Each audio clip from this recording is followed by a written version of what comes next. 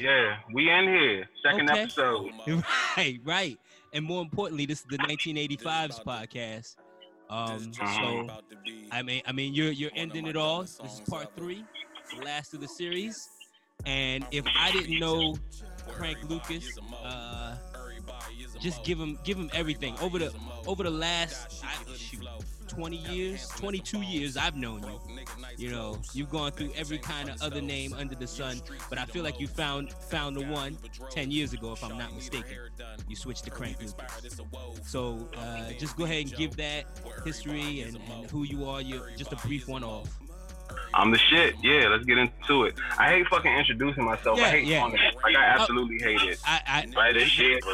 I get it. I just wanted to give context because you know, if I say a name like Quiz, you know, then you know nobody knows who that is. But Frank Lucas, everybody knows. And you know what? I did this weird thing before you called, where I started looking up stuff about you, like, you know, your Wikipedias and all that. See if that's out there. And one of the net worth sites has you at $5 million right now. The last time I looked at that or seen anything, that they said that I was worth I think it was like 150,000 or some shit like that. 5 million, yeah, that's interesting. Yo, they got. It's not far fetched though. It's definitely coming. It's definitely coming. Amen. I just, because it, depending on which site you clicked on, I saw 264,000. I saw 1 million. You know, yeah. Send me that 5 million joint. You want to see that 5 million joint? All right, yeah. I'll definitely send it to you. I wanna go back real quick. I wanna go back 22 years, if you remember, and tell the world where we, like, what we kind of first met, and you know how you know me anyway, because you know me through my brother. Like, you went to school with William. Yeah. So that's basically how I met you, but I want to hear your perspective of that time period. So go ahead. Well, at the time it was 7th grade. My homeroom class, I believe it was a math class. We all went to Kettering Middle. Shout out to Kettering Middle. And at the time, in our class, there was me, and Terrence was in that class also. So what ended up happening was they took some of the students out of our homeroom and swapped them with students from another homeroom. So one of the students that came to the homeroom was William. So when he showed up, he was just like this cool ass dude that everybody fucked with, and he was cool with everybody. I fucked with him because he knew a lot about rap music. He had all the magazines, and then lo and behold, I come to discover that y'all niggas owned every fucking rap CD that ever existed, ever in the history of compact disc. But what happened was he ended up sitting next to Terrence, and because they had redid the seating arrangements. So the day after they did the seating arrangements, I was sitting behind both of them. If I'm not mistaken, I was in the row by myself, and they were sitting next to each other. They was in front of me, and I could hear them talking about their rap lyrics. So I was like, hey, y'all be rapping? They was like, yeah. I was like, me too. So we all kind of formed that bond there. So Bill was the first person that was like, yo, we're going to the studio this weekend. My brother be in there. So I'm like, yo, this is dope. I'm trying to come. He's like, all right, bet. So I'm thinking I'm about to go to like a real studio. I ain't never been before. I'm excited. And we get to Sean's house, and I'm like, oh, this ain't a real studio, but okay, I see how they do it. That's dope. And so once I seen how y'all was recording, I said, well, I can do that at my, you know, I could use my sister's fucking Emerson stereo, fucking 3-disc, a 3-disc changer. You know what I'm saying? All I need is a microphone. And now here's a testament to me. I just correctly guessed that because I didn't have a microphone, I could use a headphone as a microphone. And I was correct. Yeah. So that's how that started. I met you, then me and you ended up linking up and doing the song Step Outside. Right. But eventually, I think we ended up bonding because we had so much in common. And at the time, Bill was doing so much that, you know, he was around and he would be at the apartment, but he was always out and about. He was always fucking working, number one. Right. And about to say, and man, you wasn't working. You was off of the job, and I had just quit a job, so I had time to be there and work on music and shit. So that's kind of like how our shit kind of popped off. All right, I want to just subtract because you went 5 years in the future after you. I know, right? Yeah. So I want to go back to that 13 and what impressed me. Not only you having your rap lyrics together like that to do Step Outside, because you were together, you were a whole movement. But you remember you brought like the 8-track recorder with you. You brought like a 8-track with you that day. Yeah. I had never seen anything like that before. I'm 17, you're 13. And you bring in an 8-track recorder to the studio. I'm like, you can mess up and just redo the track that you messed up on. Like that shit was groundbreaking to me. And in 1998, that's groundbreaking, right?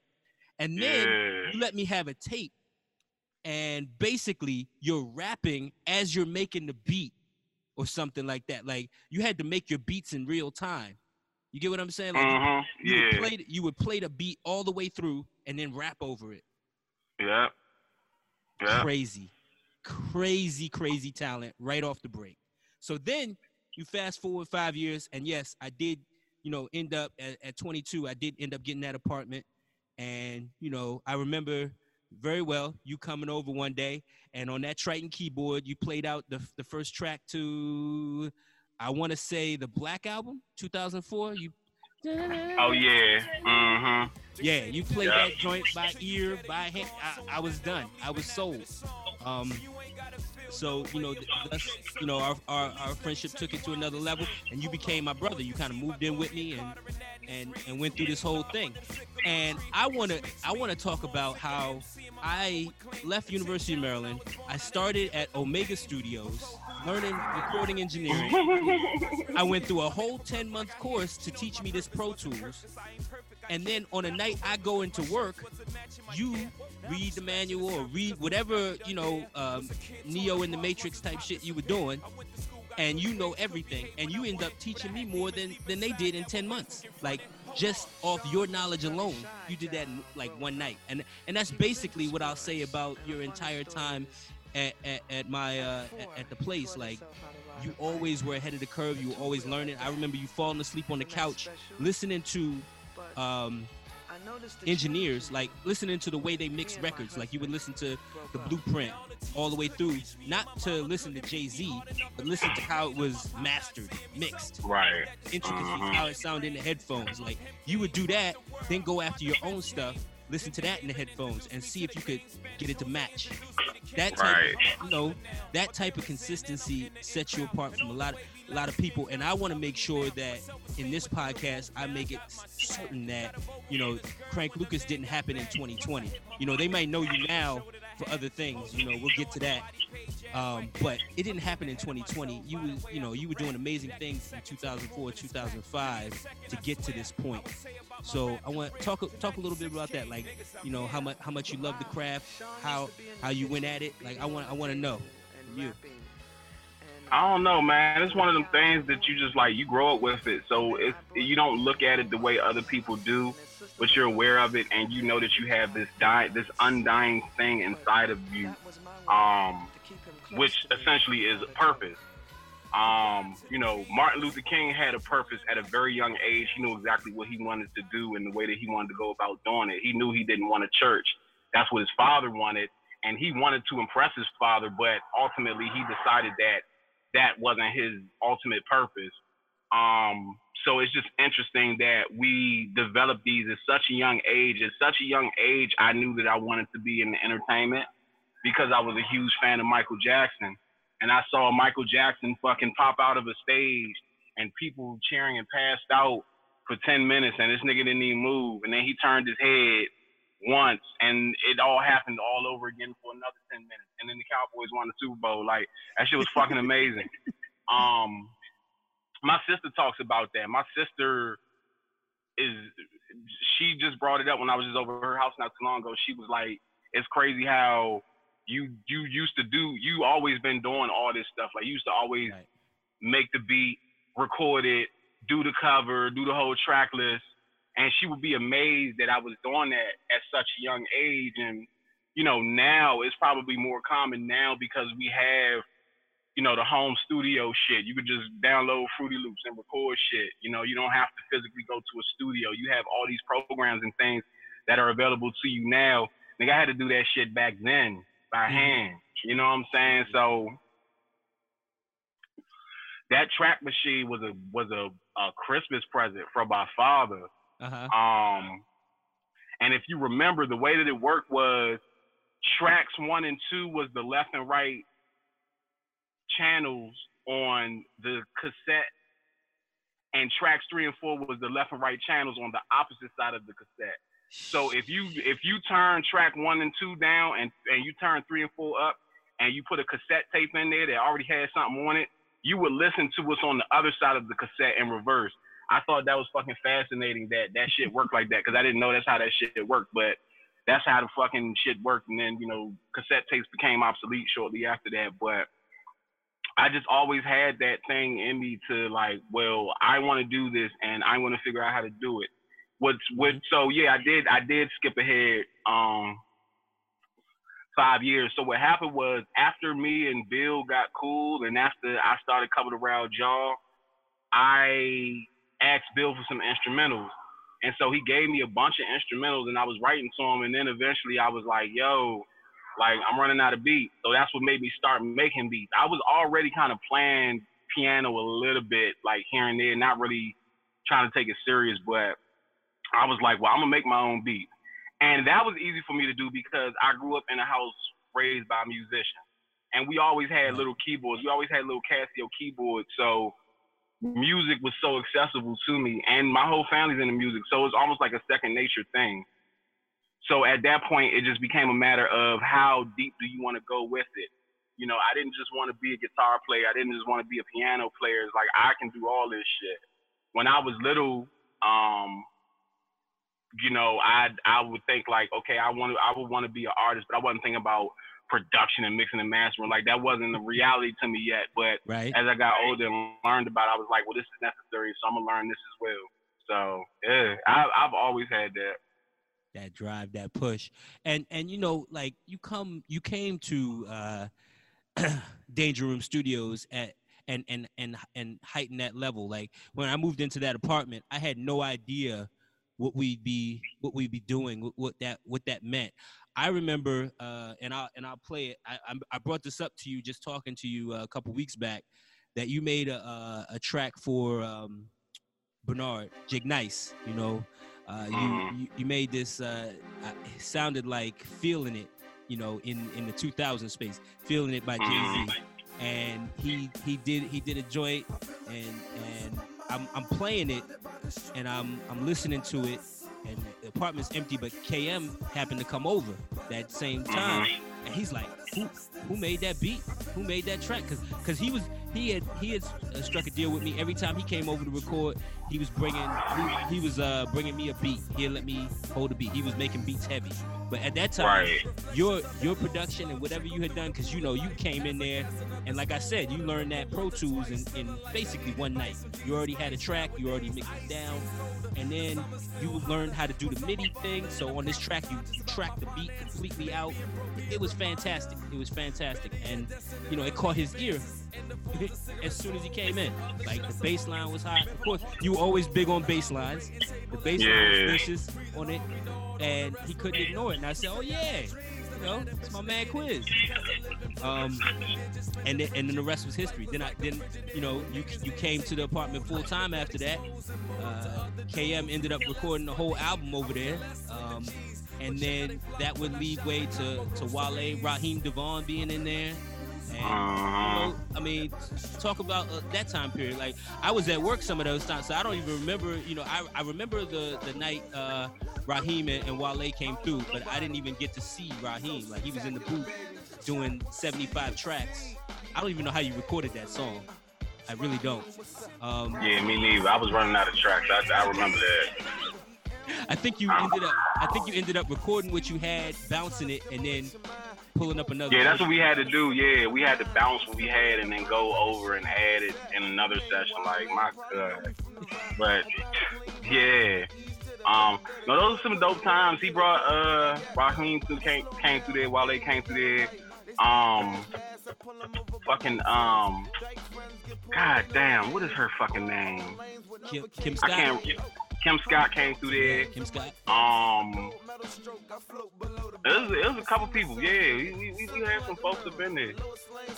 Absolutely. We had some folks up in there. And it always amazed me because we you know, you talk about like padding and professional studio sounds and all that, but in 2004 to that 2005 space, we made a hall closet, you know, and in a sense, you made that hall closet into a professional studio.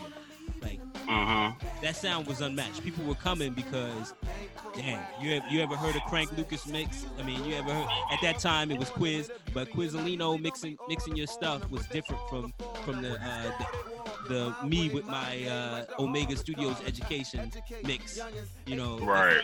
It was a totally different world. Like they heard, I think they heard the effort that you put in it. Like I said, you were falling asleep listening to other people's mixes, trying to compare, always trying to EQ that situation. No pun intended. Right. Yeah. So for me, that set you apart. I was listening to a track you did back in 2011 when you know, around the first time of the name change. It was Blue and Silver. You remember that song? You did that. Mm-hmm. That was the last time the Danger Room was erected in a single man's apartment, 2011 in Laurel. I remember you did that song, and that's one of the other things that I admire about you, your persistence. Like, you always were persistent, even when people didn't think it was going to work out. Like, there was a lot. I know at one point they were like, dog, you need to just stick to producing. You're not a rap, you know, this rap deucer thing is not going to hit. So talk to me a little bit about your mindset. Like, how are you able to, like, continue to go? Because I see you take a lot of hits. You know, people have their opinions, but it never seemed to affect you, in my opinion. Nah, it's that stubbornness. And that's a trait that you have as a child, and it depends on what you do with it and how you nurture it. And I was able to channel it into something positive. I always tell people the easiest way to get me to do something is to say I can't do it. If I say I'm gonna make my mind up to doing this thing and it's gonna work. Even with the rap deucer thing, yes, but specifically, I knew that I could use the internet to sell my beats.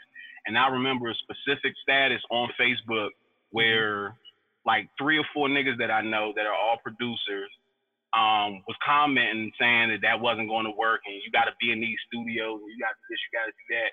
Yeah, you do got to be in these studios, and yeah, it will happen quicker if you're actually in front of these people. But I knew that my way would work, and that's one of the biggest. That's something that me and KM was talking about after this Will situation.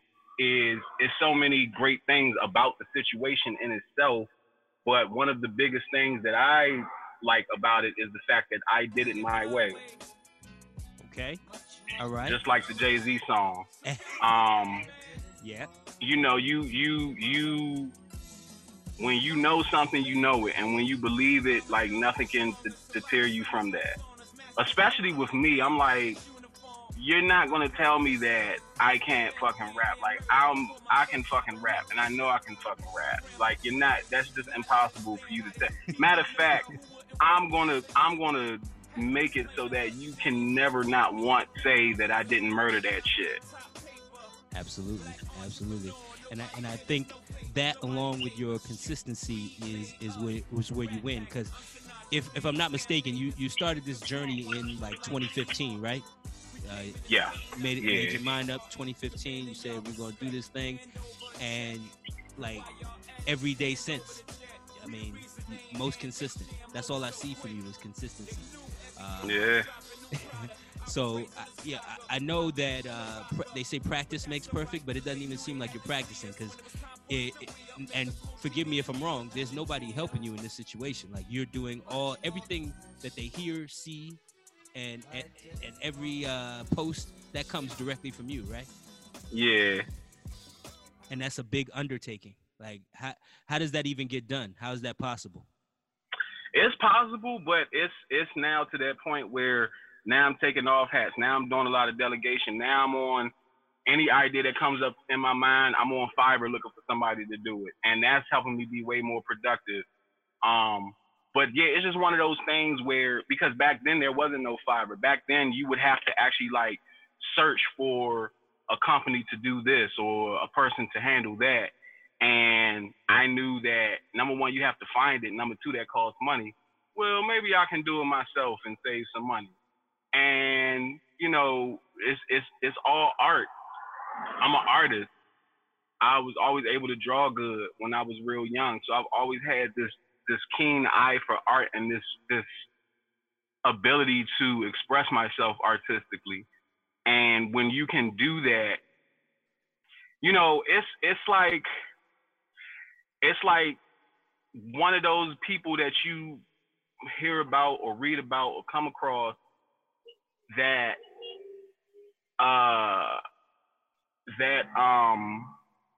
start a business and they're successful in that business, they're good in that business, and they crush it. And the next thing you know, that might be their first business. We could take Abka for an example. Okay. You know, she got into the business that she's in. She learned it, but once you learn how to start a business, now you have the mindset of abundance. You have this abundance mindset now, which is something that I'm always going to be talking about. Shit, I can start another business. You can legally start a business every single day. You can get one EIN per day, per business day. So you can start as many businesses as you can afford to, and you'll see somebody start a business like her, and she learns it, she gets it, and once you get it, you start starting other businesses that you're just absolutely smashing. Everything that you start, you smash. Everything you touch, it might not turn to gold, but that motherfucker going to turn to something. You know what I'm saying? It's going to yield something because you have that mindset. So it's the same thing with me on the business side, but as well as like art. It's like once I know how to do something musically or artistically, I can do everything else musically or artistically. Now, I still cannot play the guitar, the lead guitar all that well, because my fingering, that fingering is a motherfucker. But you know, I'm nice on that bass, even with instruments, and all of this shit is connected. That's really what it is about. Everything is connected. So if you are a piano players tend to be good with picking up bass guitars. It's much simpler. You're not playing chords and stuff. You're playing one finger notes, but you have that understanding of music. And once you have that, I could really learn how to play any fucking instrument at this point. You know what I mean? Like, and that is a kind of a goal that I've always had. Like, I would like to be like Prince and just play like 18 fucking instruments type shit. So yeah, it's because everything in that field is connected, you're able to just latch on to whatever it is that you want to latch on to. Okay. I kind of want to go back for a second, you know, prior to 2015, because I mean, it seems like it's all been a straight line. Like you were destined to get here, and you came from, you know, wherever you came from. You came from wherever you came from. But I want to draw a line from where we kind of lost it, like between after my brother died, 2009. That 2009, 2012 space, I mean, that wasn't a great time period for you. Can you talk about that at all? It was a lot going on. You know, I had ended up moving back home, and after that I was dealing with homelessness. I think I left home shortly after I had just got home from Atlanta right before Bill died. I had just got home from Atlanta, and I was in the house for a while, and then I left, and I was dealing with the homelessness shit and all that shit. We still had contact. I still was doing the music stuff that I could do. So I still was working. I still was staying consistent to the best of my abilities. But you know, everything is full circle, and that's a part of my story. Even during that time, like I never stopped. I never quit. I never said fuck this shit. I give up. Like I don't know what that means. Just a solid vision. Just a solid vision. So that brings us to 2019. I want to talk about 2019 because I want to know how your beat ends up in Joyner Lucas's hands. Can you talk about that? Yeah, the beat was in the Baby, If the Baby Was a Gospel Rapper skit. And December 30th, the day before my birthday, Joyner had hit me up and he sent the video to me on Instagram. He was like, "You made this beat?" I said, "Yeah, why? You want it?" He was like, "Yeah." So I sent it to him and he did what he did to it. I didn't know what he was going to do to it. I knew what the name of the song was, and I didn't know what it was about, and I knew when the album was coming out, so I knew when to expect it. But he dropped the whole video for it. I was like, "Yo, that's dope." He actually did a video to it. Oh shit, this is a dope video. Look at what he's talking about. Oh shit, this nigga Will Smith is fucking with the joint. To, oh shit, Will Smith is hopping on the joint, which I knew Will was going to get on there because he had called me and told me beforehand. But yeah, it's that's how it is. You have an idea, you say, "I'm going to do things this way, this is going to work." It doesn't matter if it took 5 years. It happened. And once it happens, that opens up the floodgates. But it had to take 5 years because I was not in the same space that I am now 5 years ago. Right. I was way different. My health and nutrition was different. My outlook on life was different. My discipline was different. It was a lot. And my maturity level was different. My relationships with people and just the way I interact was different. Like, I've grown a lot in that time, out of necessity. I think when you're in, people like me who are in these positions, and Will Smith is the perfect example of a nigga that's just living his best fucking life and trying to be, the best possible version of himself that he can be. People like us that are in these positions and that kind of, have found our purpose and are living off of our purpose and living our purpose itself, we adapt that mind frame and that mindset of just constant self-improvement. And you realize that it's a never-ending job, so you become dedicated to it. And as you become dedicated to it, you're literally transforming your brain and transforming yourself into a superhero version of yourself. This is a philosophy that Joe Rogan speaks on, about being your own superhero and just crushing it, just in every area of life, crushing it. And along those lines, that's also ignoring other people's opinions in a sense, right? Like, just doing so you don't let people's opinions deter you, but you embrace them. You hear them, you embrace them. You still have a point in your mind of what it is that you want to do, but anything that you do is going to be met with resistance. And part of growth is learning how to embrace resistance, learning how to embrace, the resistance can come in the form of fear. Okay, I want to start this business, but I'm scared I'm going to fall flat on my ass and lose all my money. Mm-hmm. If you can confront that fear, and by confront it, I mean acknowledge it, understand it, embrace it, know that anything in life that you do is going to come with some type of fear or some type of resistance, something that's going to try to stop you from doing it. And a lot of times that resistance is that internal voice that tells you this isn't going to work, or you're not good enough to do this. You're not ready to do this. It can come from friends and family. It comes from, and that's why it's so easy to embrace it, because it really starts internally. Now, if you're just this overly confident person that never tells yourself that you can't do something, well, then you good. Nobody's fucking opinion is going to matter no fucking way. Absolutely. But if you have that internal voice already that you're aware of, then whatever people say, you've already told it to yourself, but you weighed your options and you decided that I'm still going to try this. I'm still going to do this thing. Setting impossible goals for yourself is very fucking healthy, because what happens is you actually achieve them. You actually achieve that goal that was so impossible. It's like, there's no way I'm going to do this. No, it was done.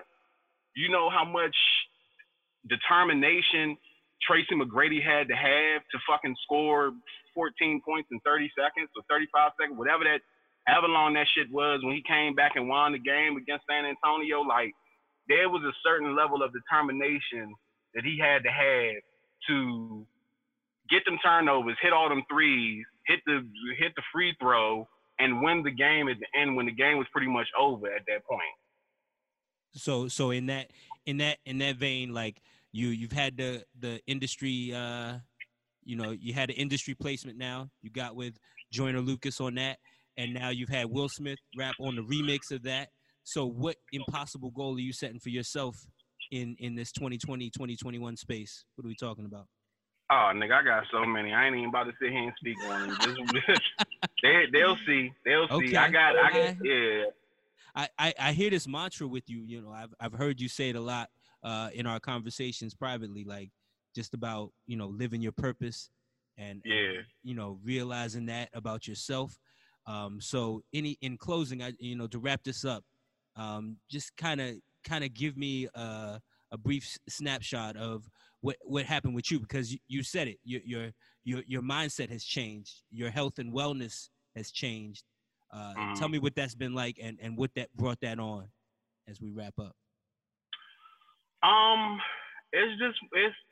It's one of those things where, like I said, when you're in a certain space in life and you're somebody like me who's a content creator or, celebrity, whatever it is that you want to refer to me as, when you're in that space in life, you have access to a lot of different things. But a lot of the information and stuff that I read a lot now, and this is stuff that I'm like, well, why the fuck didn't I read this years ago? I should have been on this shit, but better late than never.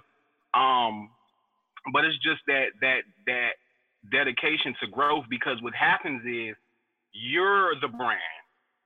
So when you are the brand, you have to take care of the brand in ways that you might not normally take care of just yourself. So it's one thing to say, I want to lose weight, I want to get my body together, I want to eat right, I want to be healthy. It's another thing when you got a million fucking people watching you and you say, well, at least, I don't want to be on camera and I feel this way, or I feel, however it is. That's what it took for Timberland to lose weight, was for him to see himself as big as he had gotten. Right. To see himself on camera say, okay, I don't want to look like that no more. So now I'm dedicated to transforming my body. But it's everything. It's your physical, it's your mental, it's your spiritual, it's all of that shit. It's the mindset of, I want to be the best possible version of myself.